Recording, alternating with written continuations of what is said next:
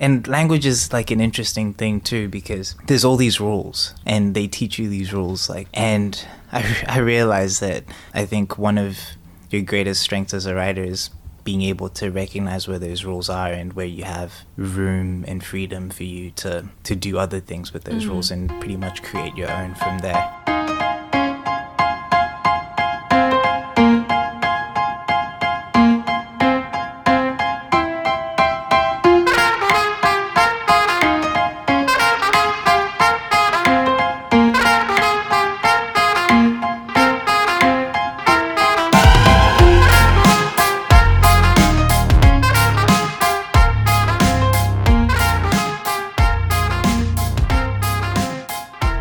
Welcome to another episode of In the Arts.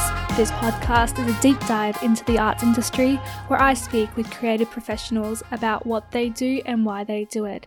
I am your host, Tani Fosdyke, and in this episode I speak with rapper and spoken word poet Tender McFly.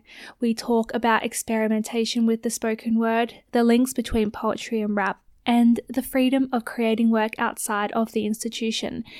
Our chat really solidified to me one of the reasons I've done this podcast, and that is I think it's super powerful to talk to people about things that they're skilled and passionate about that might not have been in your orbit before, so you can have your eyes opened to learn about creativity in a new way. And that's how I kind of felt about rap by the end of our chat, and I'm just really thankful for that. And I'm also very thankful because Tender has been very generous in providing one of his songs, Aha OK, to be played at the end of this podcast episode, so please stay tuned to listen to that, and I hope you enjoy the episode.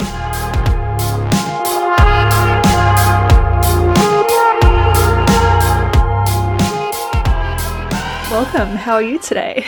I am good. I should say that again, shouldn't I? I am good. You're good. Yes, yeah. I'm doing well. Use the microphone. I use the microphone. We're getting there. So you should just start by asking people, like, outside of kind of like your expertise, which is rap and spoken word poetry, what other art forms do you enjoy? I enjoy going to the movies. I enjoy I enjoy watching like TV shows and stuff like that. Yeah. Like I'm always watching, like, say, Avatar, and oh, cool. Yeah, that's just like full of life lessons. I was just reflecting on that, like, with one of my friends, just being like, it has full of life, a lot of life lessons, and they were also saying that it's probably one of the, I don't know do you know Avatar? I know the movie. Oh, no, not the movie. Yeah, I think I know the TV. I haven't watched it. Yeah. It's the one with, like, the Last Airbender? Yeah. So, but yeah, it's silly, but at the same time, it has, like, a lot of really pertinent, like, life lessons. It's and the power of fiction. Yeah, and they have just, like, great episode after great episode. So my friend was saying that it's the greatest TV show ever. Oh, wow. I've never thought about that. Yeah, so... I need to get onto it. Yeah, no, I should. Yeah, and what sort of films have you seen recently? I'm, like, really basic when it comes to, like, what I like as far as films. I know that's probably me judging myself. But yeah, like, was just watching the It movie that came out. Oh, cool. Yeah. What else have I really seen in these last few weeks? I don't know.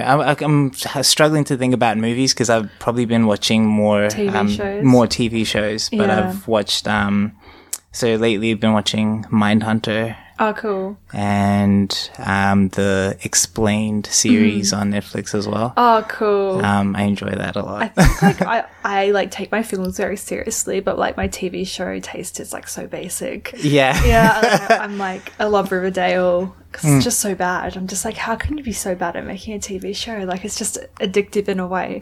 That's it. And I think it's about, like, looking more at art and the different ways that that it's, like, expressed as all being relevant, as it being what it is, like, and the different ways it can fit into your life. That's right, and it relates to different people differently. There's nothing really to say that one is better than the other, and it's all constructed. Yeah, sure. There's lots of things better than Riverdale.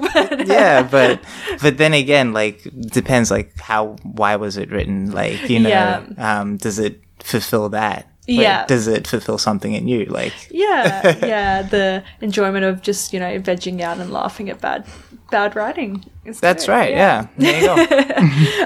And you're kind of already talking about this, but as someone who's like an audience member or a consumer of an art form, what does art do for you? For me, it's like, I think as an audience member, it's a weird relationship because it's difficult to fully articulate what art means to me, because it's pervasive and it like exists in very different parts of my life, and like it's in the different moments, like that I might be like listening to a song when something is happening and how I connect to that, and what that then means for that particular day. So yeah, that's how I kind of, I guess, relate to it, in more so how I consume it and where I consume it and what's also happening around me. Yeah, and do you remember the first time you connected with the arts? The first time that I connected with the arts, so when I think probably like the earliest memory that I really have, at least being an active participant, and I think it was only when I was kind of like participating in it that I made that connection. So I used to be a big fan of Diddy or Puff Daddy, and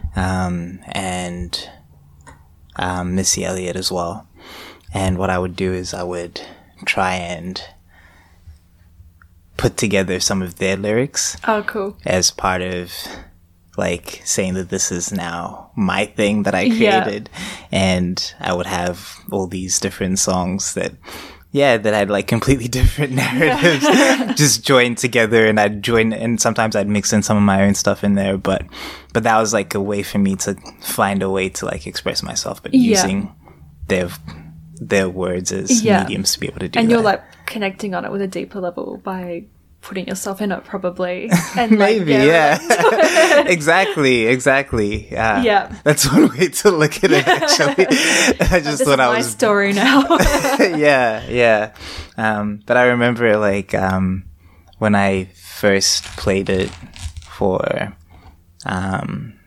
my parents and my sister, and everyone was so proud of me, but at the same time knowing that this wasn't anything that I really created. Like, good work. But that I think that also speaks to the power of like people encouraging you to do stuff. Yeah, exactly. I don't know if you have like been on TikTok, but there's like a trend of like people being like, when you're like 8 and you like do a dance performance for your parents, and they're all just like, oh, wonderful. You can stop now. That's it. It's funny. And how did that kind of develop into you like starting to like seriously engage with like the aesthetics of words and how they sound, because you're kind of both in poetry and rap? So as far as I think my journey in terms of navigating like language and I guess like even like in how I was going to deliver, whether it was by poetry or by me doing like music, I think I really started off just having the connection like say from that story, and I just always had like the connection with the music in that way, and I always wanted to see myself as a rapper. And then I think around the same time as well, that's when I had a really, really big interest in just how language can transform situations, whether you're in conversation with someone or whether it's something that you're writing for something. And I used to see this in the ways that, like, I would hand in, like, say, assignments that I had to do for my English class, and just seeing the difference in grades that I would get when I was fully expressive and when I wasn't. Oh, that's interesting. Yeah. How did that turn out? It was really, really interesting. So I used to, and language is like an interesting thing too, because there's all these rules, and they teach you these rules like at school.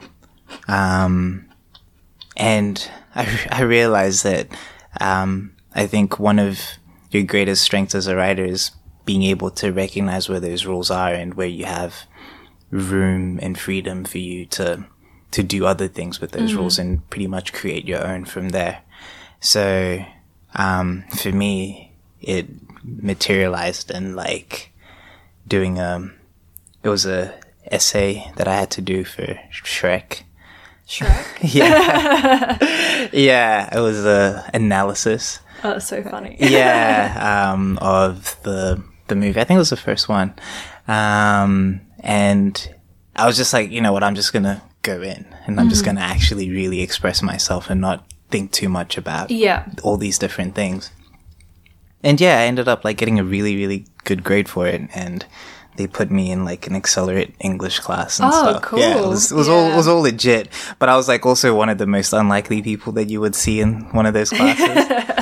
And it's a funny story because that on my first day of that class, well, it's not really a funny story, it's a sad story. But on my first day of that class, the teacher just couldn't believe that I was supposed to be in the class.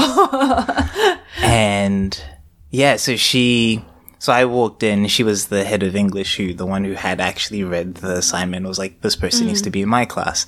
And then I go to her class. I was late because I was playing basketball. So I come in, like my pants are sagging and I'm holding my basketball in one hand, and I walk into the classroom and then, yeah, she's just looking at me like in a very weird way, because I just went in and I sat at the back. I didn't say anything to anybody. I was like, classes started. Yeah, like, you know, I just didn't think to do anything else. Yeah. And then she goes like, hey, you come out to the front. You know, and she was like, what are you doing here? And I was like, I just got transferred into this classroom, and tried to explain that to her. And she was like, you're not supposed to be here. And it was like, whoa, like, you know, in the classroom full of really smart kids already, and you're just kind of like there up the front. And I was just like, oh shit, okay. And then she stepped out and then went to talk to the other teacher, and the other teacher was like, yeah, no, that's yeah. I don't know, I find like English teachers can make or break you, and they can be like, it's big. It's big. So ever since then, I've just dedicated everything I've ever written. Nah, but it's no lie though. I really do operate like that, because sometimes I'm really petty. Yeah, I remember like one of my English teachers, because I transferred to a different school in like the final year of high school, and I did like what's it called? Like the advanced English. I think it was called English Studies in South Australia. And the teacher was like, she didn't really like me, because I think the rest of the students she had, like for all of high school, she kind of trained them up to be in her, you know, advanced English class in the final year. And then I was just like this intruder. Yeah. And once like I submitted something, and she just like accused me of plagiarism. She's like, it's too good to be yours. Yep. Yeah. I got held back from school like after and everything, and I had to like miss my bus. And it's so embarrassing too. Like, I didn't. Yeah, I think it's just that idea of someone like not believing in you. It's just like, yeah. And yeah, it really can. And I think it depends with like then how you navigate that situation after you come across it. Like, is this person really going to define everything, or am I going to try and change it after? Yeah, it can give you more grit in a way, and you can't just be like, oh, okay, true, like, I can't do anything. Or you can be like, I'll show you, like. yeah, that's it. I was very much always like, I'll show you. Yeah. And what kind of came first? Was it the poetry or the rap? So it was definitely the rap that came first, and then when I was like first exposed to poetry was when I did I was just like watching YouTube, and I was listening to Kanye West, and the next video up was just of him doing something for Def Poetry Jam. And I was like, this is cool. Yeah, here's a guy who's like, he raps. Yeah. And I was like very much like a big fan. And when I saw that, I was like, maybe I can like try and do this as well. And I started doing that out of my bedroom for a while, and I was cool. You know what, like spoken word poetry is really cool, because there's like a lot of different videos that you can watch, and everyone has their own style. It's really expressive. And I started doing that for a while, and from there I ended up entering a poetry competition, because there wasn't any open mic nights like they have now these days, so everything was in competition. Or at least I didn't know where to go. It was cool, so I ended up becoming the third in Queensland. Oh, cool. I was like, oh shit, I'm not bad. After that time in your bedroom performing. So it was fun. Oh, cool. And kind of like, I'm just wondering, with like, you get poetry and rap, so one came first, another one came later. How have they kind of like crossed over, and but also like been separate from one another as you've gone on? Like I think it's very much in the same way that you've also asked the question. It's for me, it's actually changed in the way that I view the two over time. I used to think of them as being very separate from each other, and in fact when I would write, I would be like, okay, I'm putting on my poet hat, and I'm gonna write this as a poet would write this. And then when I do my music, I'm like, I'm gonna write this as a rapper would write this. And then over time just realizing that no, this is all very much the same. It's just words, and sometimes you rhyme them, sometimes you don't. Sometimes you're kind of like bound by the beat and what that allows you to do. But at the very core of it, like the message that you're saying is still ultimately the same. The techniques that you're using is still ultimately the same. And yes, I've kind of grown into now looking at the two and being like, you know what, they're one and the same thing. So it's, even when I'm writing now, I'm trying not to have this thing where I'm like, I'm doing this for this. I'm just writing, and then whatever comes out of that process is that. Oh, that's cool. So you're kind of like, when you're a teenager, you're like getting into it and you're starting to perform, and then like you've been doing that since as well.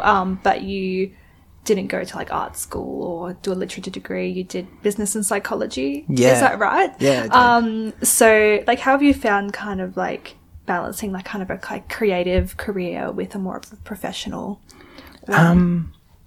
It's been tough, but I think at the same time it's probably what's made me progress in both of those. And I say that from the perspective that as a performer, and even as a writer, like, I mean, if you're doing some business writing, or you're now even overqualified, to write whatever you need to write. But at the same time, like, the stuff that I've learned from, like, say, my professional, non-creative life has definitely helped me in terms of being able to market myself and Yeah. and do all of that as well, like in terms of the business administration of running your own business as a creative person. Yeah, it's kind of giving more perspective. Yeah, Yeah. it's giving me more perspective, and also, and also, equip me with the right things that I kind of need to navigate whatever comes next. That's cool. I find that like some people who are kind of like 100% in their creative lives might not kind of have the acumen to structure it in a way that they can deliver into the world in a nice, impactful way. And I mean, it's like that, but at the same time, it's like everything is a process. Like, I say that, but then there's also like parts of my art that I think also suffer because I don't have as much time to focus purely on that. There's ideas that I have that I can never fully see becoming real because I can't invest that much time into that single thing. So yeah, there's definitely some things that you give up in that process. Yeah, the pros and cons. And I thought I'd talk more about kind of your creative process, because you're a writer and that's kind of like a self-reflective process. You're doing it in isolation, but then you're kind of delivering that in a very public-facing way through performance. Yeah. So I'm just wondering, what do you keep in mind when you are writing for performance? So when I'm writing for performance, I tend to think more about, and it's one of those things, I hate it. Like, I absolutely, I hate the fact that I have to make concessions for other people. And I know that sounds selfish, but I don't necessarily like that part of the process where you have to allow for it, but I understand its necessity because like as you might want to think of art as something that is, purely for yourself. Yeah. And that's me coming from that perspective, but at the same time looking at it and being like, you know what? Like, at the end of the day, I also do get something from it. Like, people do come up to me and they're like, oh, I like this performance and stuff like that. And that, on some level, still gives you some level of satisfaction. Yeah, that's nice. Yeah. And how do you kind of go about, like, I can imagine if it was me and, performing poetry, because I write some poetry, but I'd, like, never show it to anyone because it's so, like, personal. How do you kind of manage showing those, like, more vulnerable parts to yourself in the process of performance? Yeah. It's like, do I manage? Like, fetal position afterwards. We laugh, but no, seriously. So it's crazy because I don't think that I consciously think about it. But I think I am managing. Yeah. If that makes sense. Yeah. I don't consciously think about how I'm about to go up and I'm going to do this piece that's also speaking to something that's very real about something that I might have experienced or what have you. I think what tends to happen is that I think that I'm by myself when I'm on stage. Yeah. And I don't really see those people, and I try not to. Yeah. Yeah. And what about the more sort of like performance abilities, such as, I think this is probably both with like rap and poetry and how they lay over with like tempo and breathing and rhythm. Is that difficult, or does that come naturally? I don't think it comes like naturally. It's a lot of practice. Yeah. Yeah, it's a lot of practice for you to be aware of the different ways in which you can use all of those tools and devices. And it's very much a process. Like, say for example, I think some of my first performances that are still on the internet because I haven't been able to ask the people that have them up to remove them. Yeah. But like I see that a lot. I'm like, oh shit, I still didn't know how to do this, and I still didn't know, like, you know, how to, like, say, navigate this particular line or whatever that I might be saying. And now just realizing that I have so much awareness of the freedom and flexibility that I have when I'm on stage, whether it's before I actually get on stage and I'm writing the material to when I'm actually on stage in terms of how I present something. It just looks like this canvas where I'm like, I can paint whatever I want to here. Yeah. Do, like, over time become more conscientious of the different, like, tools that you have and how you can use them.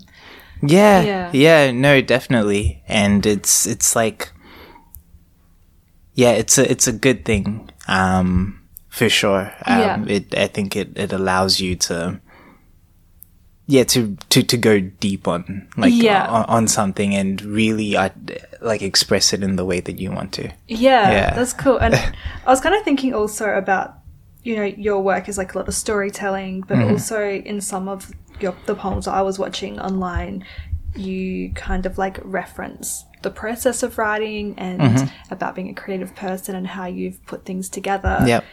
So why do you reflect on creativity so much? I don't know. I think it's born out of frustration. Yeah. It's definitely born out of that, and I think it's worthwhile also documenting the process that creates some of the art that we enjoy, I think. And yeah, like, say, for example, in writing Gladiator, I wrote it for the competition. And it was almost me kind of looking at the fact that, I have this upcoming thing, which is the Grand Slam championship thing that I have to do. But at the same time, there's only certain kinds of pieces that will get me the points to win. And I really want to go to the States. Like, you know what I mean? Yeah. And then realizing just how crazy that was, that I had to write a particular type of piece for me to feel like, this would be the piece that would get me the points that I need. Yeah. So I wrote this one because I was like, I'll only perform this one as the very last one, because at that point I don't care because I'm on the team. Yeah. So it was kind of like that.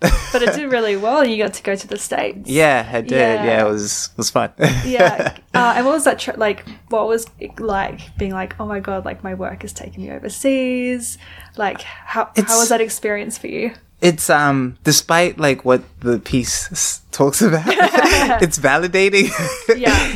to get like that external validation, and also considering that a lot of the people that do come to these events are also some of your peers within the spoken word community of wherever you might be.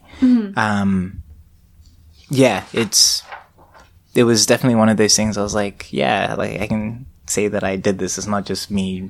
Like, you know, I think like every time or at least for me at like the stage that I'm at in my creative career, I look at it and I'm like, it's hard to, sometimes you look at everything that you've done and you don't necessarily look at it as being official yet.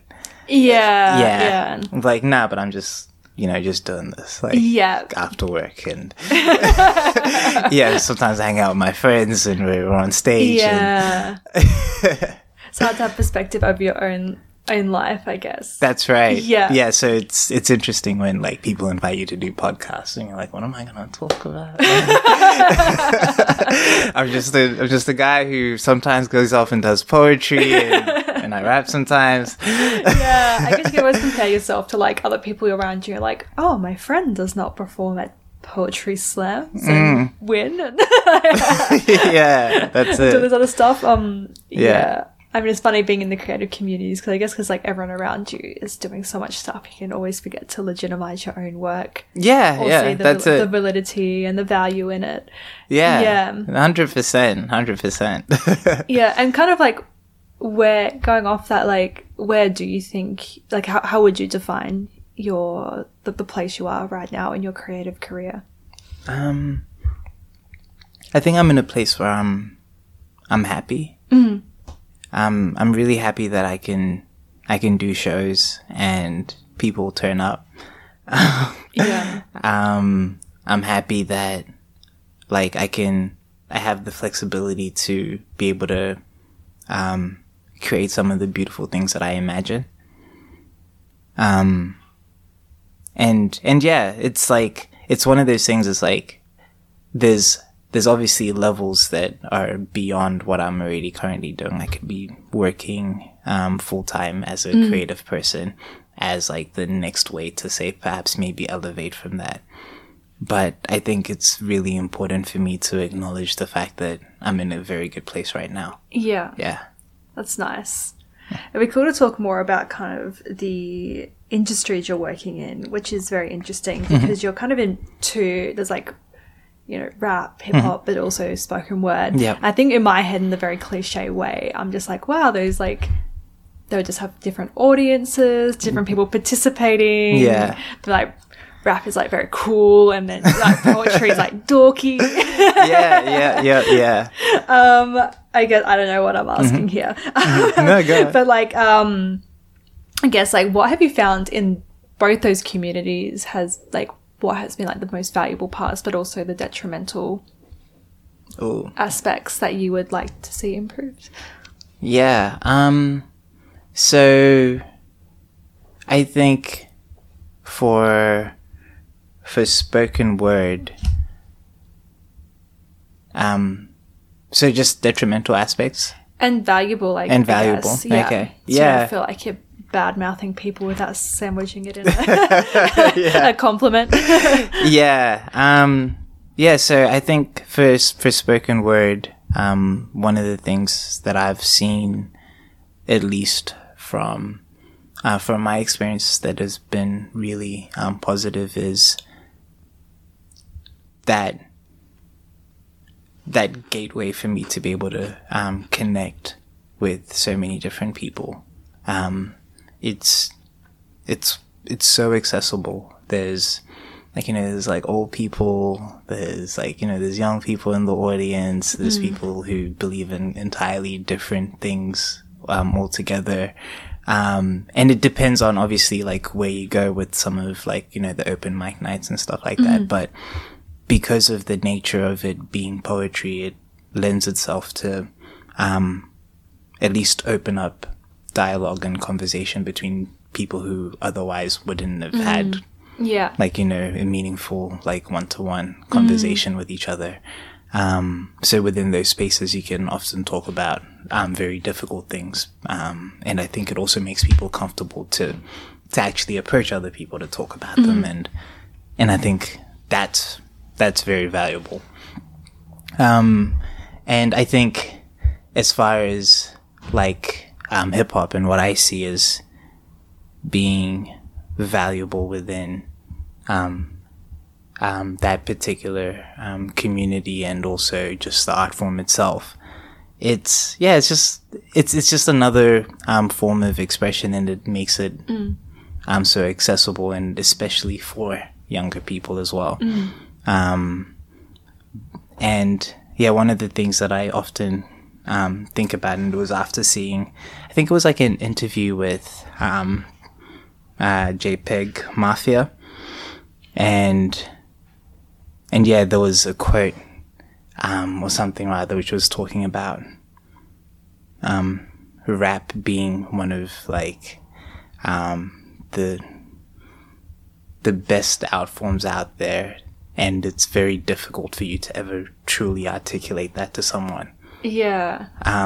If you look at the way that rap and hip hop has evolved over time, the way music sounds, and you compare it to, say, other genres that have pretty much also remained the same. Yeah. Like rap, the instruments have changed. Like the tones, the lyrics, the structures. Sometimes it's like like the way that he was describing it was like it becomes formless. And you can kind of do whatever you want within it. And I personally enjoy that freedom and flexibility. And I think I even feel it more so, especially now, than I do with the poetry. I used to think that poetry was more free because it didn't have the beats. But I think, rap is probably even more so now. Yeah. That's awesome. And what about the detrimental parts of both? Yeah, so as far as like the detrimental parts, I think they probably like what I have to say probably sits with both of them. I think recognition of the other and its legitimacy. Yeah. And also the oneness of the two. Because it's like, it's a very different reaction that I'll get from an audience when I say that I'm a rapper. And in front of a spoken word audience. Yeah. And also when I say that I'm a poet, there's a lot of different associations that people then start to make before. And then when I actually perform, they're like, yeah, he really is a mix of like rap and poetry. So I think, at least from my own personal experience, that's one thing that I think people should have greater awareness over. Yeah, I guess there's kind of can be like these canons in the, or like silos in the arts. Like, you know, you can be, you know, in visual arts and you're here, and then there's like, you're a poet and you're in here. Yeah. And, you know, you're a rapper, you're over here. But there's like, more often or not, there's like blending, and people do lots of different things with their talents, and they might fit into different industries or subcultures of the arts. And I think we tend to naturally just want things to be easy for us, but they're not. We can't just say that this is this and this is that.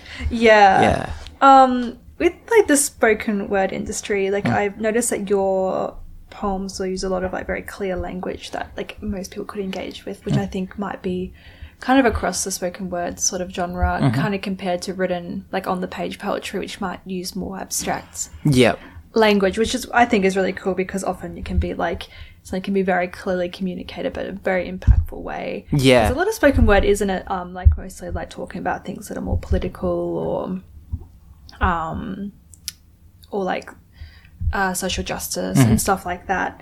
So yeah, I guess kind of like, what are your comments on that, kind of the accessibility of spoken word? Yeah, like I think as far as like, say, what I see as being topics that are covered within spoken word, I think it's like people talk about everything. Like, and because of that, it makes it really accessible. Like, what you end up seeing mostly on say YouTube and stuff like that, is usually the stuff that also grips you from an emotional perspective, and also grips you from that perspective that it's looking at things that relate to a lot more people, and usually you tie that to, say, identity or something. But that doesn't make poetry any more inaccessible because of it. In fact, it kind of just illustrates the time that we live in, because these are the topics that you end up having a perception of what it is, but it's not truly reflective when you actually go to the open mic nights. So that's the reason why I was saying that, like, I could go up and say I wanted to do a poem about X, like, which is like something not really that meaningful, but my ability to be able to win the competition is now severely impacted. Yeah, that's interesting. Like, as you're talking, I was kind of thinking, like, most of my exposure of from spoken word poetry is the things that go viral on Facebook. That's right. Yeah. That sort of thing. It's not all that serious. Yeah. But it is yeah. in some ways. And sometimes people tackle it in different formats. Yeah, so I guess there's also like the flip side that it can be very accessible, but also very inaccessible. I guess, yeah, as you're saying, like the pressure for competitions affecting the way that you write. And I guess for people who are listening who don't really know what slams are, you can correct me because this is just kind of like my Googling. Yeah, sure. So for like at a slam competition, a poet will like perform their own piece. They have a time limit, and then judges are chosen from the audience, and then they will give a score or like is it like an applause or something like that? Yeah. So it's so there'll be like 5 judges. I think 5. It like changes, but yeah, it's typically 5 judges, and they have a scorecard that they hold up, and they have to give a score between 1 and 10. Yeah. Yeah. And obviously, like, you've done well in this process because you did win the what is it, the slam the slam ding dong. Yeah. And you went to Chicago, as you were saying before, for the National Poetry Slam. I'm just wondering, like, how necessary is for someone maybe like you or someone else who is, developing their spoken word poetry to participate in these slams? It's a tough question. It's like I did this, like I went through the whole thing of competing in like the slam competitions to the point where I won, and I was like, I don't know if I want to enter another one. Like you know what I mean? And there's others that I could obviously enter. But at the same time, it's like, I guess what I would say from it is that I would actually encourage people to do it. Yeah. But I think it's also about being able to recognize when you feel like it's no longer serving you in the same way that you thought it might. Yeah. And for me, the way that that's happened has been through, like, so one of the main things that I took out from competing in the competitions was the experience that I actually got by flying over to the States and being in the same space with some of the artists that I actually looked up to, and realizing that there's different things that happen because poetry is happening here at a local level.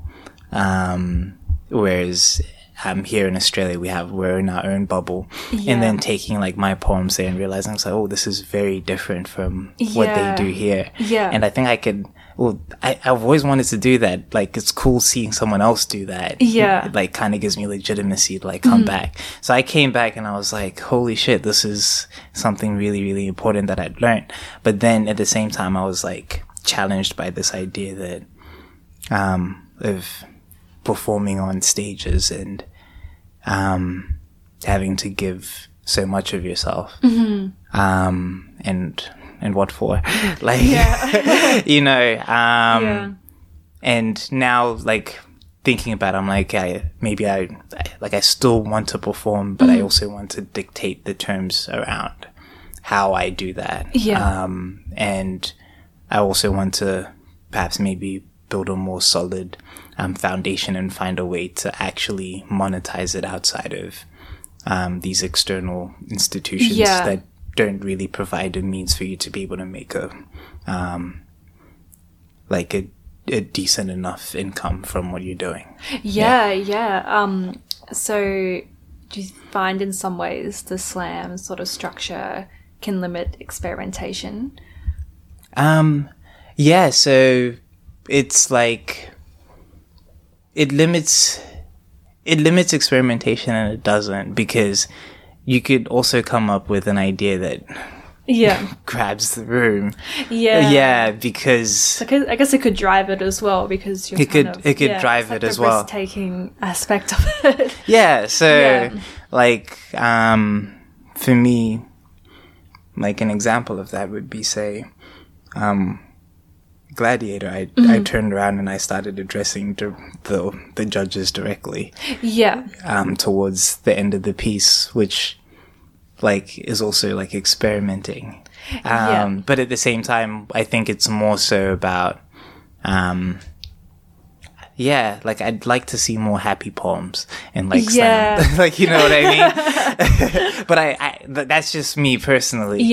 But I also see why some of these other pieces get more points, and I applaud that. It's just that within that context, that's all you really can make room for. And what are audiences like? Are most people in the audience kind of people who are also writing poetry, or would you just get like people who enjoy it?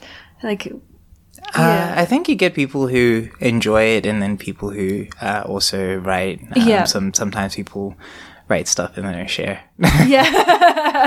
Secret poet. Exactly.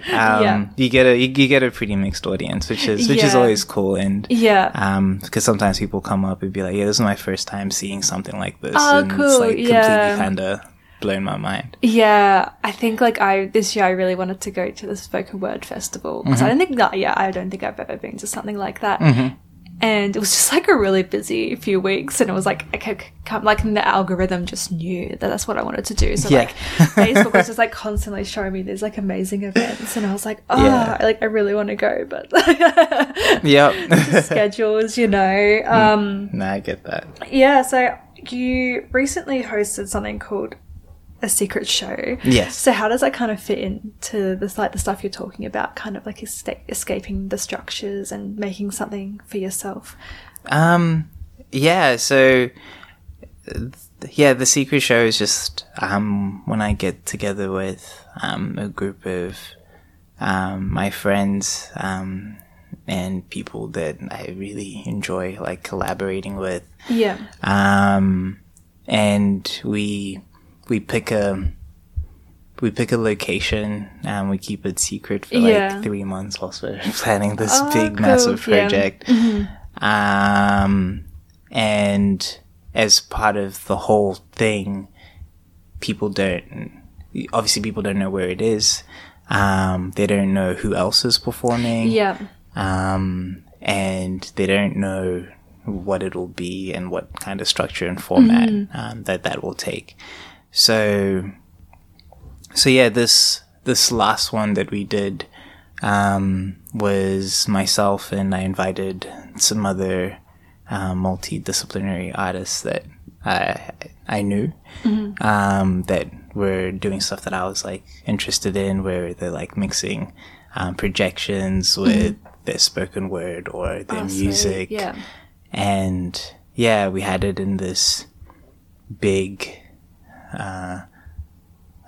warehouse type location, which had these massive white walls. So like, you know, the photography studios have those cycloramas. And it looks like you're kind of sitting in an endless space.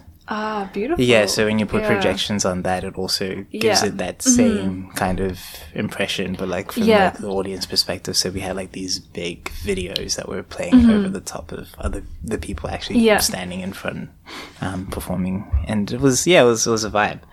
But it's like the way that it kind of, I guess, fits in within the Melbourne poetry scene is it's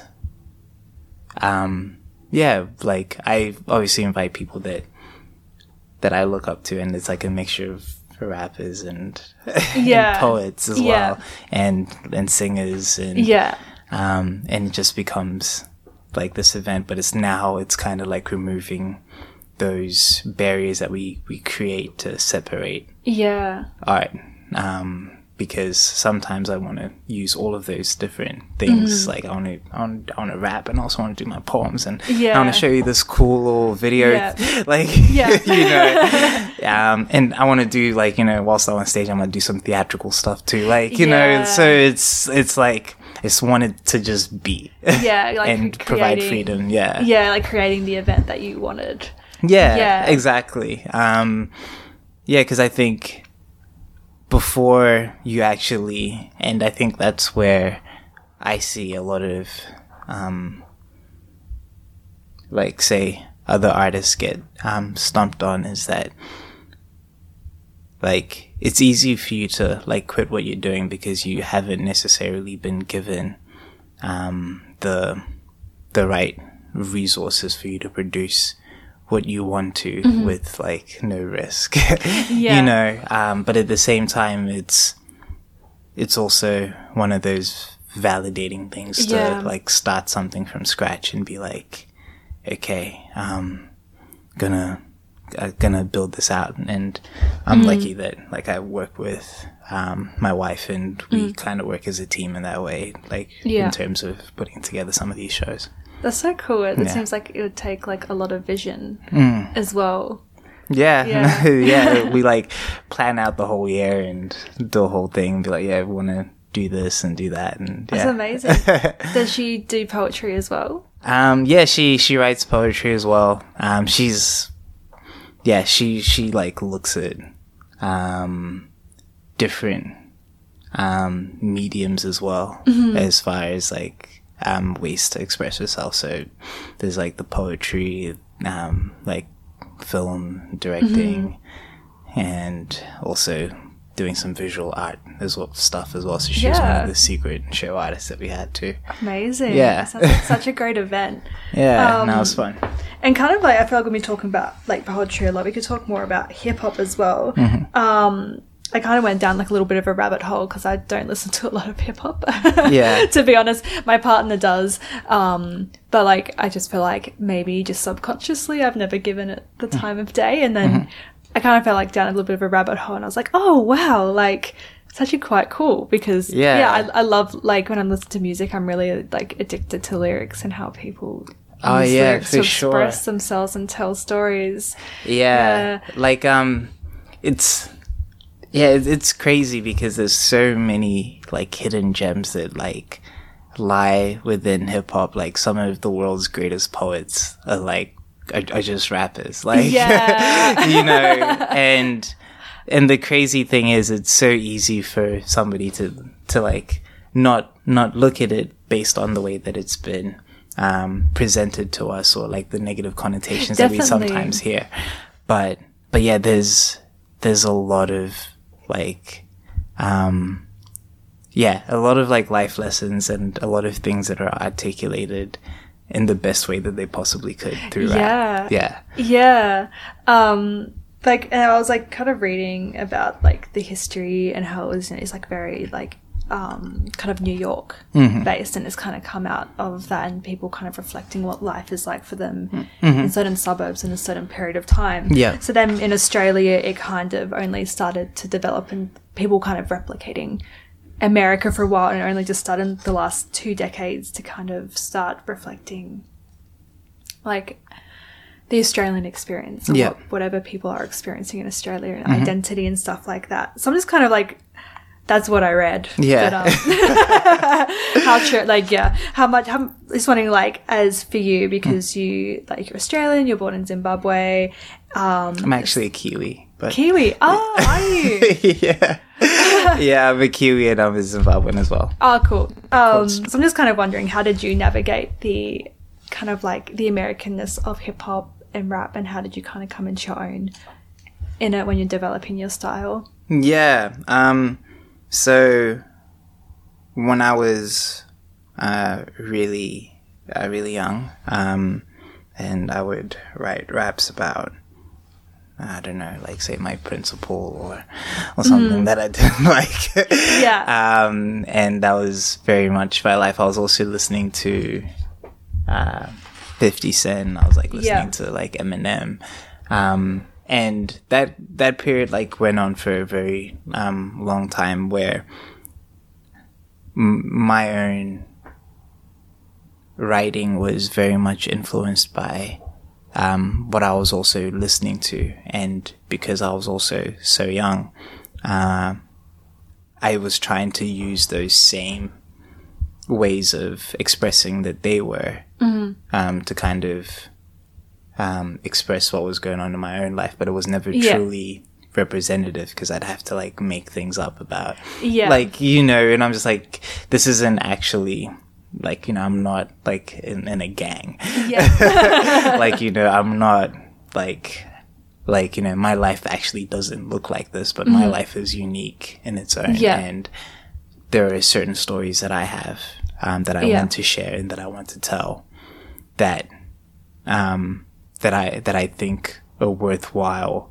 expressing, at least from my point of view, because there's other people that will be able to relate to them as having these like, you know, like say growing up African in Australia or in New Zealand as well, and what that actually means.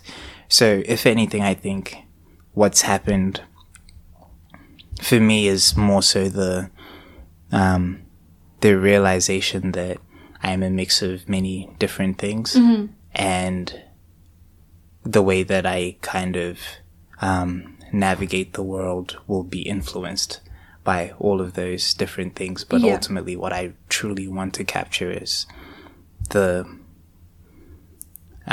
subtle nuances of my everyday existence. With those nuances, how does rap specifically let you capture those nuances, maybe with like its lyrics or music, compared to something, another sort of medium?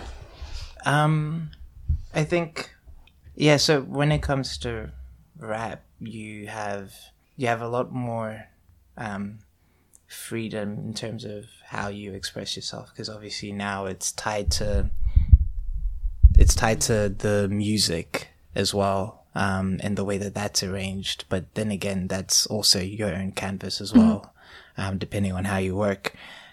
There was this artist that I whose interview I was reading about. I think it was called JPEG Mafia, and was specifically talking about how rap is formless, and it's one of those art forms that really truly gives you the full range of possible expression. And I think really what he was trying to speak to was the fact that if you listen to music, or like rap music, like in the 90s, and you listen to it in the 2010s, and you listen to it now, it's very different. There's the subgenres that exist within that, but if you listen to other forms of music, they all kind of relatively sound the same as they always have.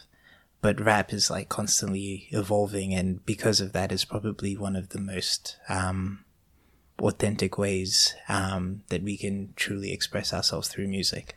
Yeah, and has there been any sort of writing or recording processes for you that has really revealed that freedom? I think just even having the flexibility to mix my poetry and my rap and look at them as two things that are very different, but at the same time the same, has allowed me to do that. Now, like, I even play around like harmonizing with within my range. Yeah. Or at least I think so. But yeah, it's just knowing that like you have a lot of tools at your disposal that you can use at any given moment to tell your story. Yeah, and kind of speaking more about rap in the creative industries and audience perception, had this funny experience recently and the people I'm about to talk about probably will be listening to this podcast, but I'm sure they will see the humor in it looking back. But they'll kind of bad talking rap, because they're speaking about pop music and saying, you know, it's so annoying when like some rap it comes on when you're listening to a pop song, and like in 2020 we should just get rid of this trend. It's just so annoying. And it kind of made me think about like, you know, not everyone has to like all types of music, but what is it about rap that kind of makes people kind of withdraw a little bit or feel a little bit defensive? And how can people kind of open themselves up more to enjoy it? Like, what sort of things should people be looking for when they're listening to it and enjoying it some more? I think that rap music can be extremely confronting. And whether that's like, I guess what you'd think about when you hear a song that's also perhaps maybe political, and is also within the format that rap usually comes in, like, you know, people are rhyming and like they're really vibing to the beat and everything.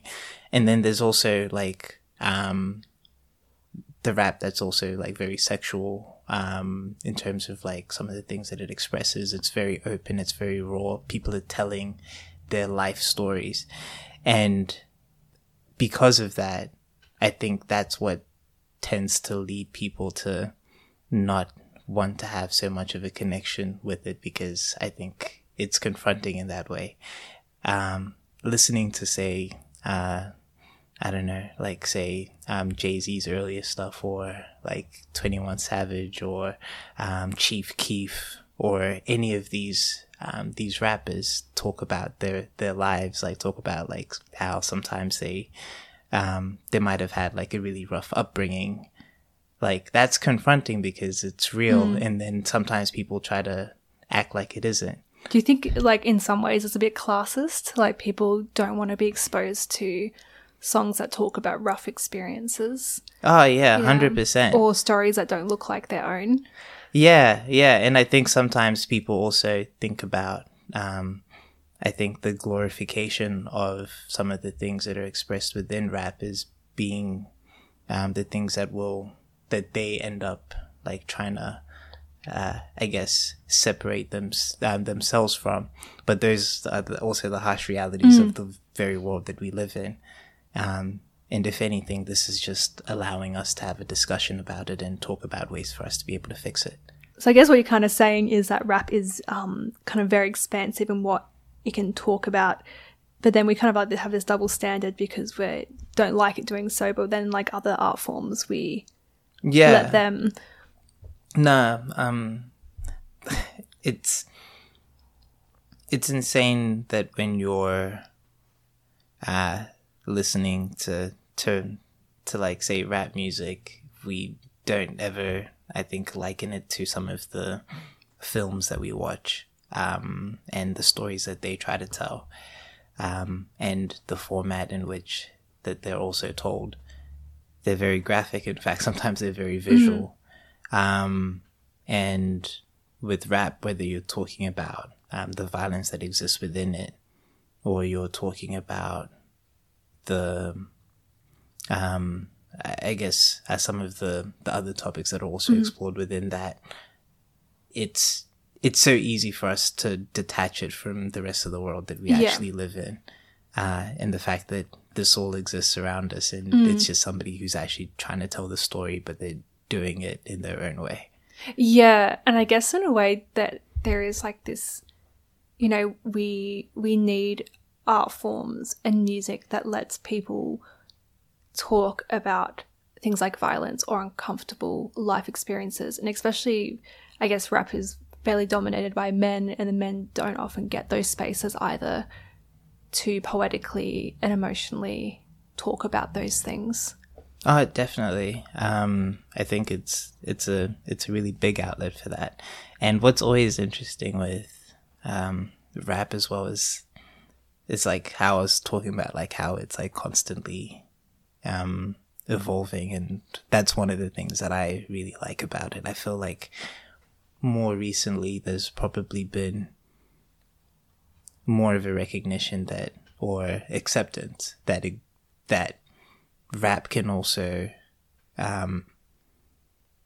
it doesn't have to like manifest itself in a violent manner. I think we went from like gangster rap to like rappers now singing, and that's cool. Like, yeah. and some of the things that they're talking about or like rapping about are, yeah, they're just very different topics to what was what used to be explored before. Like talking about like, you know, love in a different way. Not to say that they haven't before. It's just that it seems more in touch with who these people genuinely are. Yeah, I kind of noticed that when I knew you were coming on the podcast, I tried to listen to a bit more rap when I'm in the car and stuff, and listen to it with a bit more of an open mind. And I was like, oh wow, like some of these concepts are actually quite sweet. Yeah. And kind of just like really gentle in a way. And then I was like kind of studying my own internal bias that these songs, because they like, you know, originally were associated with more different things that I just assumed all songs in rap were kind of, you know, going down that path, but it's not even predominantly like that's the way that it's. You also have to think about I guess what's popular music and why is it popular music. Yeah, exactly. And all the things that come into that. But yeah, there's a lot of variety. Exactly. And I don't even think like we really need to make a case for it. There's obviously like a huge audience. Exactly. And lots of people who get like a lot from it. And you've said a couple of times you're a Kanye fan, and you know he recently, I guess recently, it's kind of been like 3 or 4 months now, released his newest album, which was kind of like hyper religious. I'm just wondering what your opinions are on that album, and is like religion like much of a theme in rap music, or is this something that's kind of new? I think it's definitely a theme in rap music. It's difficult for me specifically to talk about it because it's not something that I've always necessarily sought out. So I don't think I'm the best person to talk about that particular aspect of it. But I can say that I actually like the album. I think there was just certain parts that that I didn't really like, and that was probably more so because of the song itself and the structure of it than it being about the topic of it. I think it's admirable that he's doing something like this. At the same time, I also realize the complexities that kind of exist within that as somebody who has the catalog that he has. Yeah, and why do you think it's admirable? Very often people try to tell you not to do things because they're, I think, projecting their own fears onto you. They're thinking that this may not make sense within this context because of this. So I think sometimes for me, like my admiration of, like say, an artist like Kanye West is more so, I think, what those actions of his symbolically represent. Not all of them, but but I take the good stuff when I can. Yeah. How do you think it compares to his other albums? It's nowhere near some of his other albums, but it was good to get a new album this year. I mean, I didn't listen to him much. Really liked Life of Pablo. Yeah, I thought it was super fun. No, Life of Pablo was fun. And I think quite a lot of people probably didn't think that was his best work either. Yeah. I'd probably recommend listening to My Dark Twisted Fantasy. All right, cool. Yeah. Thanks for the recommendation. It's all good. Unsolicited, but it's all good. Just to close up, what can we see from you in the next 12 months? I haven't done my 2020 plan, so right now we're in December. Yeah. And yeah, I need to have my New Year's resolutions ready. But yeah, I think for 2020, I want to write more music, and I want to, I want to release that, like properly. And yeah, I want to see where that journey kind of takes me. So I just want to focus on writing and performing music. Yeah. Yeah. Cool.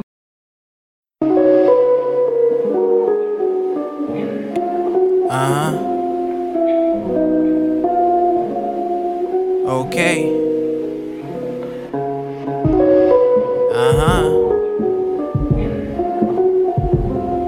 Okay. These are the ramblings of a street philosopher. I lead with love locked up and let loose as these fears through my amygdala. My pain tatted in these pages. I don't care for your assumptions, it was all for your consumption. I smile a lot, but I'm not okay. I wonder, do they see me? I ain't built like that, I ain't flexed like that. I ain't never been your hero, I ain't been Bruce Wayne. Look at my blue face, we don't talk like that, we don't talk back either. If I shared my feelings, would you share your demons? Told my brothers that I love them, but we don't say that either. Everything was all good just a week ago. Somehow I can't remember where the weekends go. Time moves fast, and life is just a daze. And routinely existence I couldn't capture in this frame. Just a series of events only drama could explain. Where happy's just a state, a temporary state of mind that is all up in your brain. The seasons seem to change, but everything remains the same. Somewhere along the line, life became this rhyme, a facade of fake smiles entertained by these lines. These aren't bars, that's the story of my life. How they love how I be glistening, love how I be dripping. And I ain't mad, and I certainly ain't tripping. I'm dripping in a permanent melanin elegance that only seeks to remind you that black is excellence.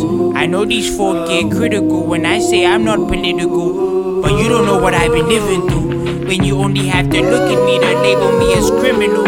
It is my body, not me, that embodies it, that you're describing as political.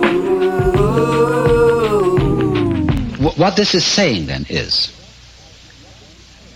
that just as you don't know how you manage to be conscious, how you manage to grow and shape this body of yours, that doesn't mean to say that you're not doing it. Okay. Equally, you don't know how the universe shines the stars, constellates the constellation, and galactifies the galaxies. You don't know. But that doesn't mean to say that you aren't doing it in just the same way as you're breathing without knowing how you breathe.